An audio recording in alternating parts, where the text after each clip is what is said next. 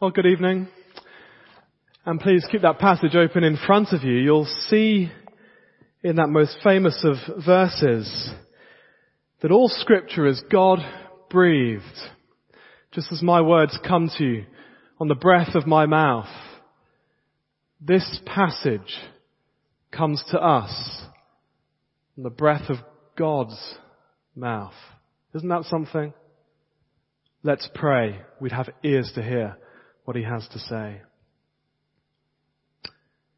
Our great God, that is something, that you, Almighty God, would stoop to communicate with us, your creatures. But you do. You love us. In Christ we are your children. Please then give us ears to hear what you, our Father, want to teach us now. For the sake of your dear Son, Jesus. Amen.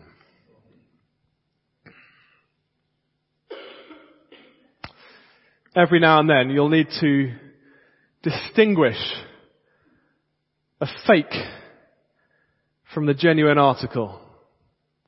Hey, sometimes it's pretty easy. I wonder if anyone can spot that one. But that's a good photo, isn't it? I don't know where I came across that. What about these, though? Well, apparently it's the one on the left that's the fake. You'd need a trained eye to tell, wouldn't you? Now, far more seriously, there is in our world, and even in our city, genuine Christianity and a kind of type of fake Christianity.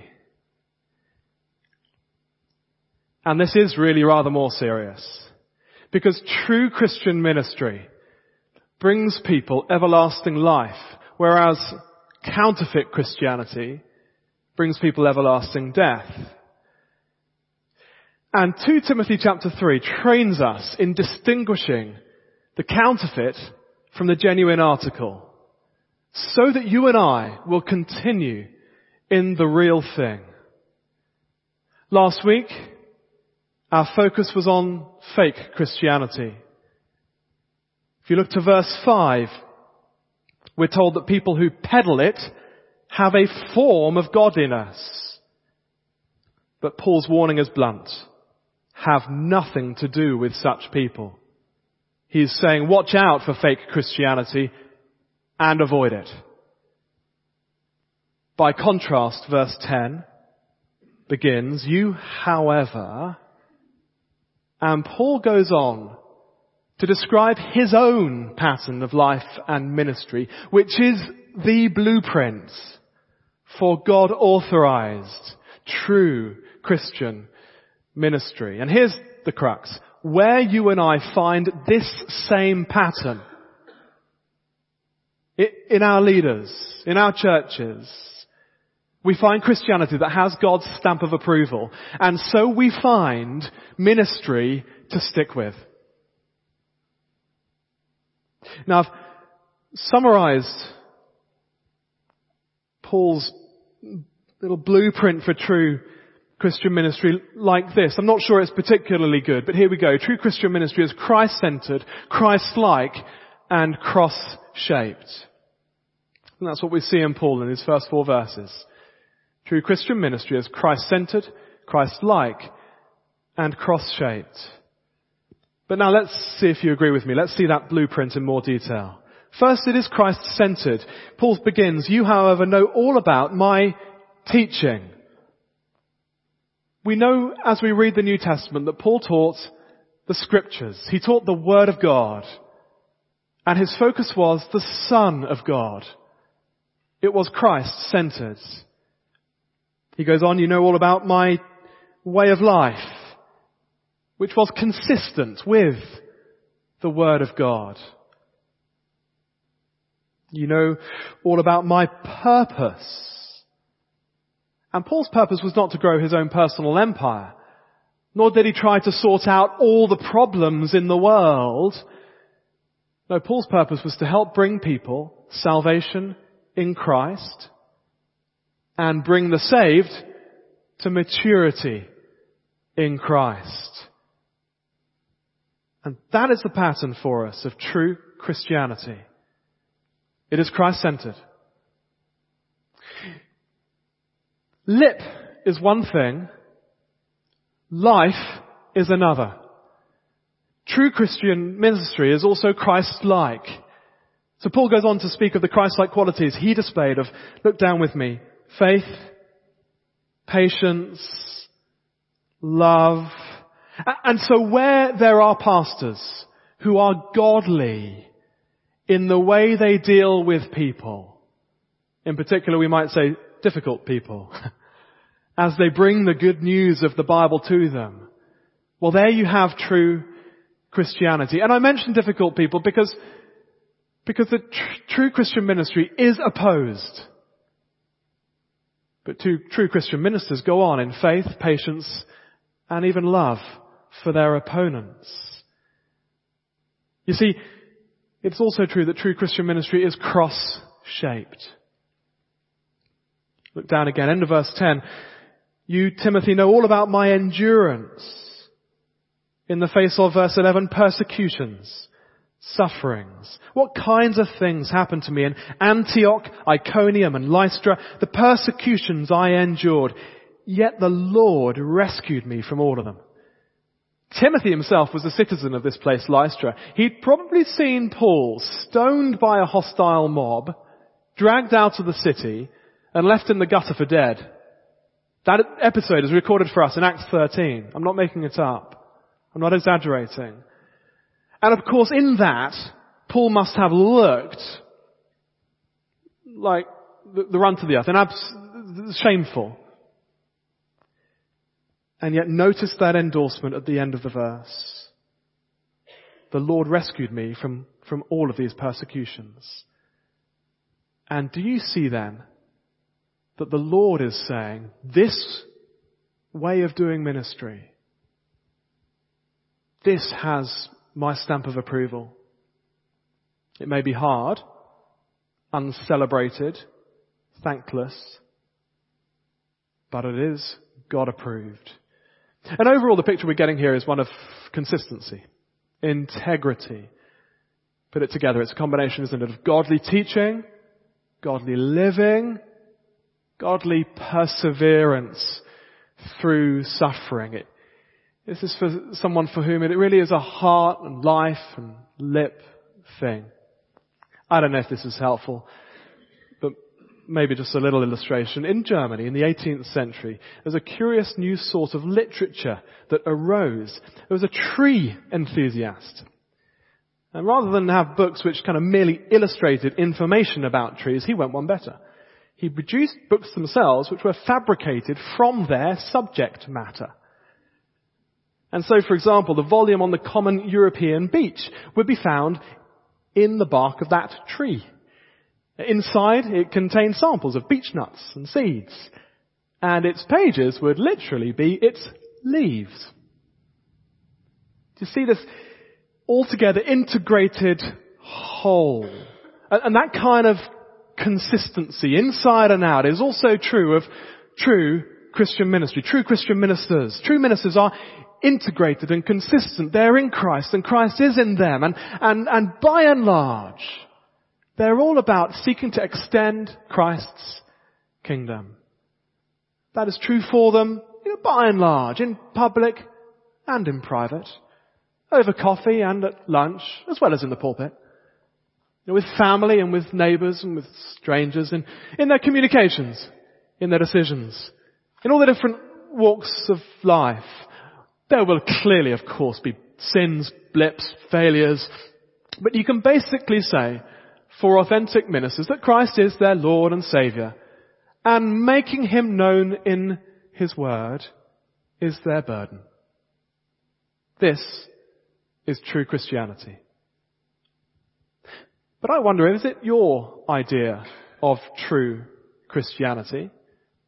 Because, in a sense, it's not exactly very sexy, is it? But it is the real deal. And you and I need to know it.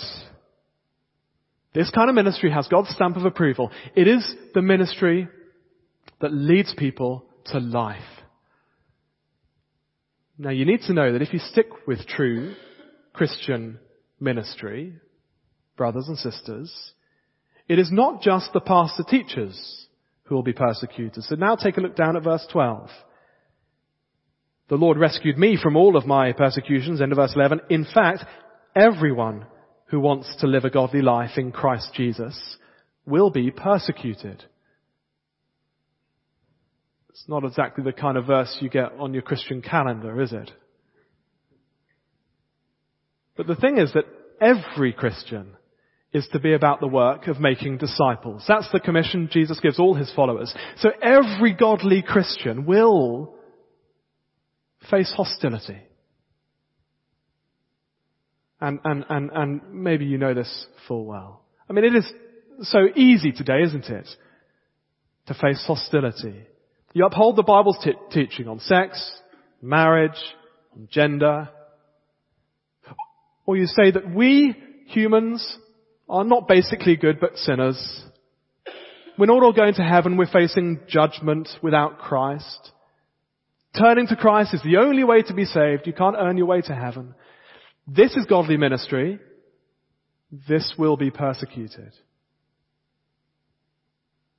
Now this idea that we will all be part of persecution, it is a hard message. And yet though this message is tough, the alternative is worse. Verse 13 from 12. Everyone who wants to live a godly life in Christ Jesus will be persecuted, while evildoers and impostors will go from bad to worse, deceiving and being deceived. And here's that fake Christianity again. Do you know that the most popular sermon on YouTube doesn't mention Jesus? It is a deceptive message. It's given by a man who is deceived, but judging by the play count and the positive comments and the number of likes, the preacher is deceiving countless people. And so for us, the choice is clear. Either stick with true Christian ministry, which brings persecutions but leads to life, or follow some other route, which will only ever be a lie and which will only lead to death. Paul is clear what he wants for his dear son in the faith, Timothy. Take a look at verse 14. But as for you, continue in what you have learned and have become convinced of. Paul knows that Timothy had settled his gospel convictions some time ago. And now Paul urges him to hold on to those convictions. While false teachers and ungodly hearers tumble deeper and deeper into deception, Timothy's challenge is to continue in the truth. And if you're a Christian minister here this evening, that is the message to you. Continue. Don't move on. Don't move away. Continue in the truth, in the gospel message. And if that's the message for pastor teachers, I think the way that this hits home for the rest of us is this. Stick with those who stick with it. True Christian ministry is Christ-centered, Christ-like and cross-shaped. Stick with those who stick with it.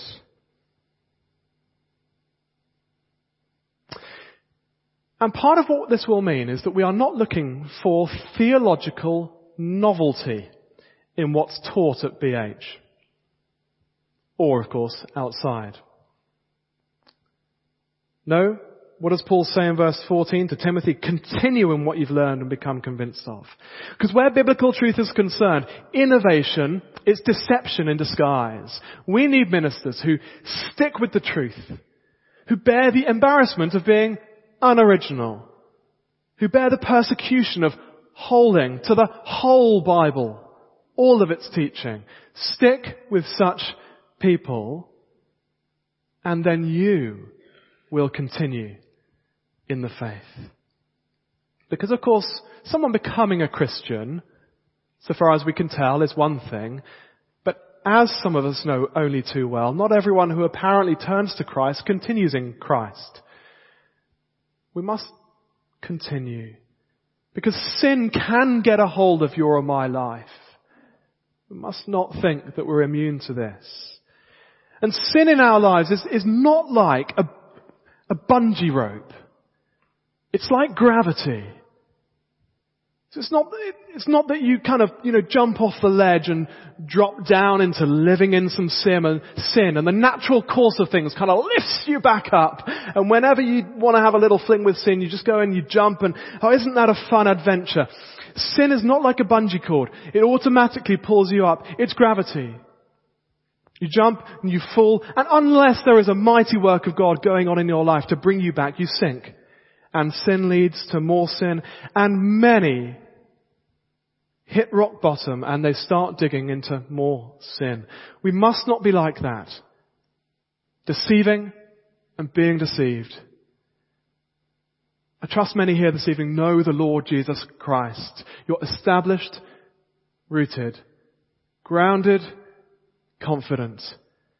Well, you need to continue in it. You need to continue being like a little child before true Christian ministry, before the Word of God. Maybe that description though doesn't apply to you. May I urge you to start with Christ as soon as you possibly can, or get growing in Christ and then continue in Christ by continuing with true Christian ministry. That is the key to it. Sticking with ministers who stick with Christ-centered ministry. We can't take such ministry for granted, friends. It is relatively rare. I'm sure you're aware of that. It is precious. It is glorious.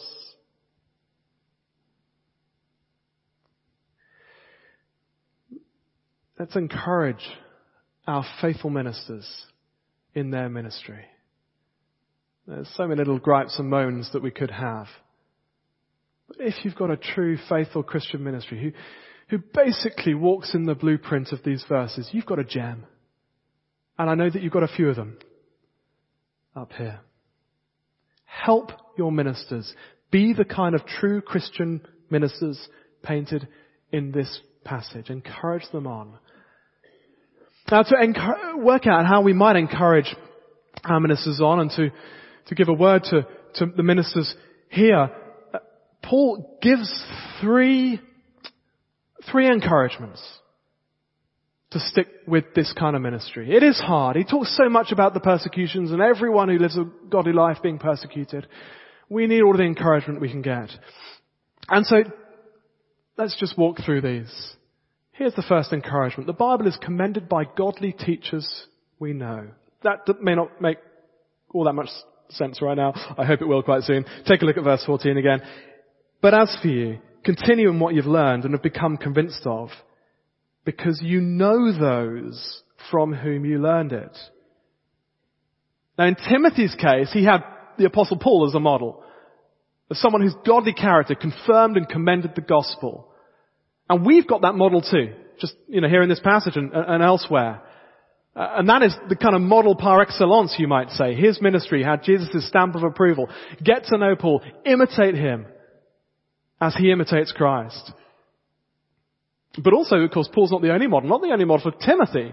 We read in chapter 1 that Timothy, before Paul, there was his grandmother Lois and his mother Eunice, who lived out the faith and passed it on to him. And their lives commended and confirmed what they passed on. Can you think of people like that for yourself?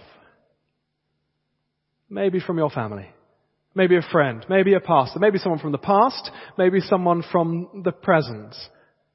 Fellas, have hands. Put your hand up if you can think of one person in your life who commends, confirms the gospel. Is when you think of them, it makes you want to carry on in Christ. I can think of names come to Brian and Frank, and names come to mind. If we bring them to mind often, they will spur us on.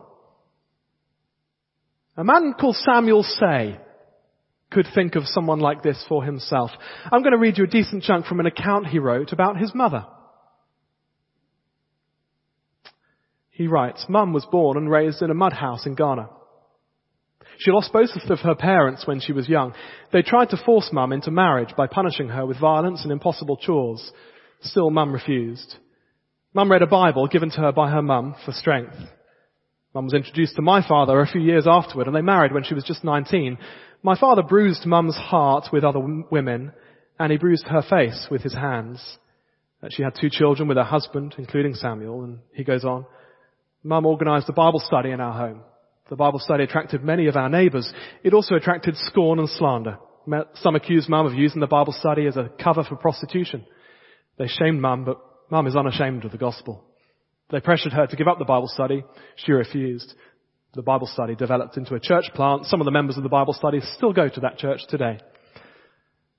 He goes on to talk about how she had to move into a shelter, and how she spent most of her time cooking, cleaning for others, but reading her favourite words in the Bible. "Surely goodness and mercy shall follow me all the days of my life, and I shall dwell in the house of the Lord forever."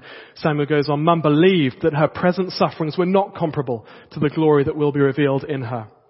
The shelter wasn't her home. Her home is the house of the Lord." She worked 2 jobs, he goes on. The night we checked into the shelter all those years ago, Mum told me to remember her bruised face. She told me to remember all the scars she'd suffered for me. She told me to remember her sacrificial love for me, so I wouldn't forget that God loved me even more than she did. Before I knew God through Jesus Christ, I knew about him through Mum. I knew God loved sinners because Mum loved me. I knew God was long-suffering because Mum suffered long for me. I know that Jesus hungered to satisfy me with his righteousness because Mum hungered to feed me. This is the perseverance of Mum. This is the power of God. Now, he wrote that just last year. And so it is that Samuel continues to be encouraged to keep going in Christ as he remembers his dear Mum. Do you see the point here?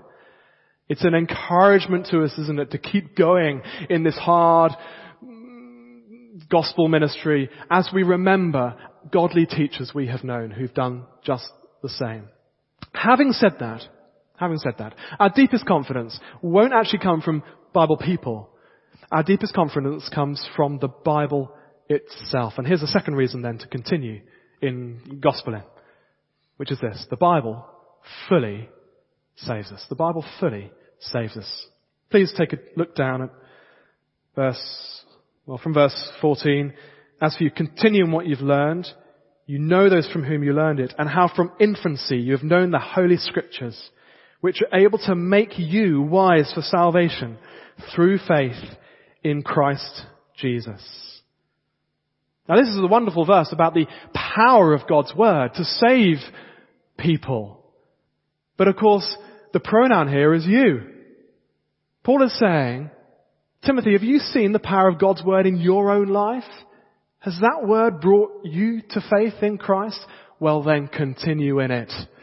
Keep hearing its message and trusting it, and you'll be saved. For some time, I have spent a bit of time alone with God each day, reading the Bible and praying to him. But what I only realized relatively recently is that I needed to make sure that in that time with the Lord, that I saw the gospel of my salvation in the Bible. That was the foundation for my day. And so I needed to see it and preach it to myself and pray it in. We need to encourage our ministers to go on in the Scriptures which are able to save them. Pray for them in that. Continue in the Bible because the Bible fully saves us. And of course, as we do, we'll have an increasing confidence that others can be saved through this Bible message too. And it is true, they really can. A few years ago, I had lunch with George. George is a South Korean. He came to England. He wanted to learn English, so he started reading the Bible. And as he did, instead of giving up at Leviticus, he became a Christian. Now that is unusual. Often someone is helped by, Christians explaining the Bible to them, but either way, the power to save is in the word of the Saviour, in the Scriptures. So I wonder if you would just pause for a moment and think of the person you know who seems least likely to become a Christian. And now please look down and run your eye over the second half of verse 15, inserting their name where the word you appears.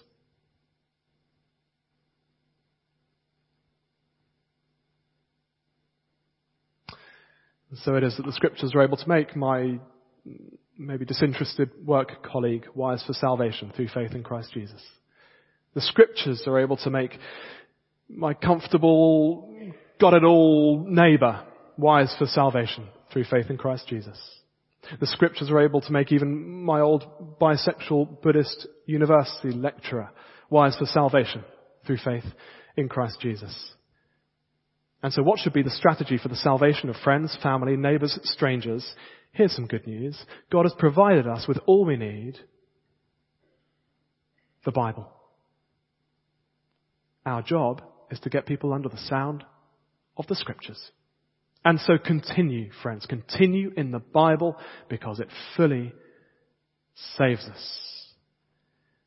And then the final encouragement to continue in the Bible is that ministers have here the one tool they need for the work of ministry. Continue in the Bible because the Bible fully equips us. All Scripture is God-breathed. The mighty God of the universe is a speaking God. He speaks fully and firmly through the Bible. And so would you consider this? Our attitude to this book is actually our attitude to God. It's not an intriguing thought. So many want to separate the two, the Word of God from God. That's a peculiar thing to do. So how precious this book is. Every word from God. And because of that, well, then the Word of God does the work of God. Verse 16, all Scripture is God-breathed and therefore is useful for teaching, rebuking, correcting and training in righteousness. Just see what the Bible does for people, how comprehensive it is. It's useful for teaching, so telling us things we didn't know. Rebuking, exposing errors in my thinking. Correcting, showing me where I'm living in a disobedient way. And training in righteousness, showing me how to be obedient to God. I mean, there's not much left out, is there? And therefore this book is the only tool needed for growing disciples of the Lord Jesus Christ. I first worked in a church in 2005. And in that year, I was part of a team who mainly served the church behind the scenes. And we had a handbook, the Church Assistant Handbook, a 121-page compendium. And it was a lifesaver, going into fine detail about how to do practically everything. What size font should the service sheets be in? Consult the manual. How much milk do we need for a Sunday? It's in the manual. How do I deal with crying children in the creche that I help in? Consult the manual. What should the answer phone message be? It's in the manual. Who owns the Father Christmas costume? Kid you not, it was in the manual. The Bible is not a holiday guidebook where I pick out the bits I like, ignore the bits I don't, and work out the rest myself. The Bible is the comprehensive handbook for the Christian life. It is a story of the Lord Jesus Christ, and it shows us how to follow Him, keep going in Him. And given its comprehensiveness, that is of great relief to the Christian minister. Because just see how Paul grounds this. All Scripture is God-breathed and useful for teaching, rebuking, correcting and training in righteousness, so that the servant of God may be thoroughly equipped for every good work. Now that title, servant of God or man of God, you see the footnote, is a term especially given to those who declare the word of God. And so Paul's message is very good news. In the Scriptures, pastor teachers have all we need to thoroughly equip us for the great but daunting task of looking after God's people. Because let me put it this way. There are a wide range of needs in this church as in any church. And I know I'm on the email prayer, list. Some of us will be particularly discouraged at the moment. Some will want to grow as gospelers. Others are struggling with doubt. Others struggling with sin, anger, gossip, drinking, pornography, a broken family perhaps, or a lack of love for Jesus, maybe his people, maybe the lost. Others just need some gospel comfort right now. Others need some big answers to big questions. Others have drifted away from church, and we fear away from the Lord Jesus. Some of these, of course, don't come on the emails. Well, the good news is that God has provided us with all we need to make a true and lasting difference. His word, the Bible. And so Christian ministers don't need to despair. We have in this book the one tool needed. What we must do is labor to bring the word of God to bear on the lives of those we serve. And what you need to do is to welcome that, both publicly and personally. But of course, do you sometimes find listening to the Bible uncomfortable? Well, no wonder. Think about it. The Bible teaches us, rebukes us, corrects us, and trains us, which is altogether pretty humbling. So hearing the Bible is not always a comfortable experience. It is God getting to grips with us. But comfortable or not, it is just what we need, because as God gets to grips with us, we are being made wise for salvation, and we are being equipped for the good works of ministry. That is worth making a part of your life, isn't it? And so then passers to prize are not so much those who are dynamic or funny or vivacious or extrovert or well-educated. I'm listing my weaknesses here or whatever. Prize pastors who again and again look to bring God's word to bear on our lives. It's really as simple as that. That is the kind of ministry to stick with. People move away from churches for all sorts of silly reasons. To them, they're very reasonable. But they move away from true Christian ministry. Where you find true Christian ministry, stick with it. Stick with it. I don't know how you do with the Rolexes, but when it comes to Christianity, hopefully now you can tell the genuine article from the fake stuff. True Christian ministry, it doesn't make headlines. It doesn't win popularity contests. It's never easy. Persecutions accompany it. But in God's hands, true Christian ministry grows the kingdom of Christ. True Christian ministry will cause you and I to keep going until the day of Christ. And so let's stick with it and do all you can to help one another stick with it too. Well, let's pray that God would help us to do that.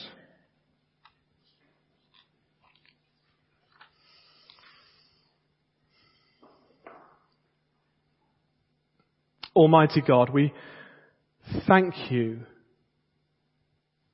for those men and women who have ministered Christ faithfully to us and who are doing so right now. Thank you so much for the ministers of this church who by life and lip show that they are true Christian ministers. We praise you.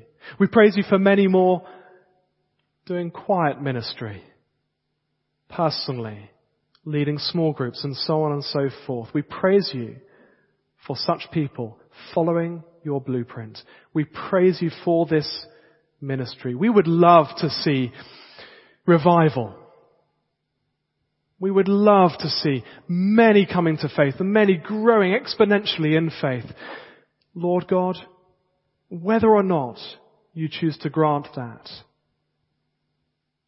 we pray that we would prize and delight in the ministry that will only ever bring about the growth of your kingdom.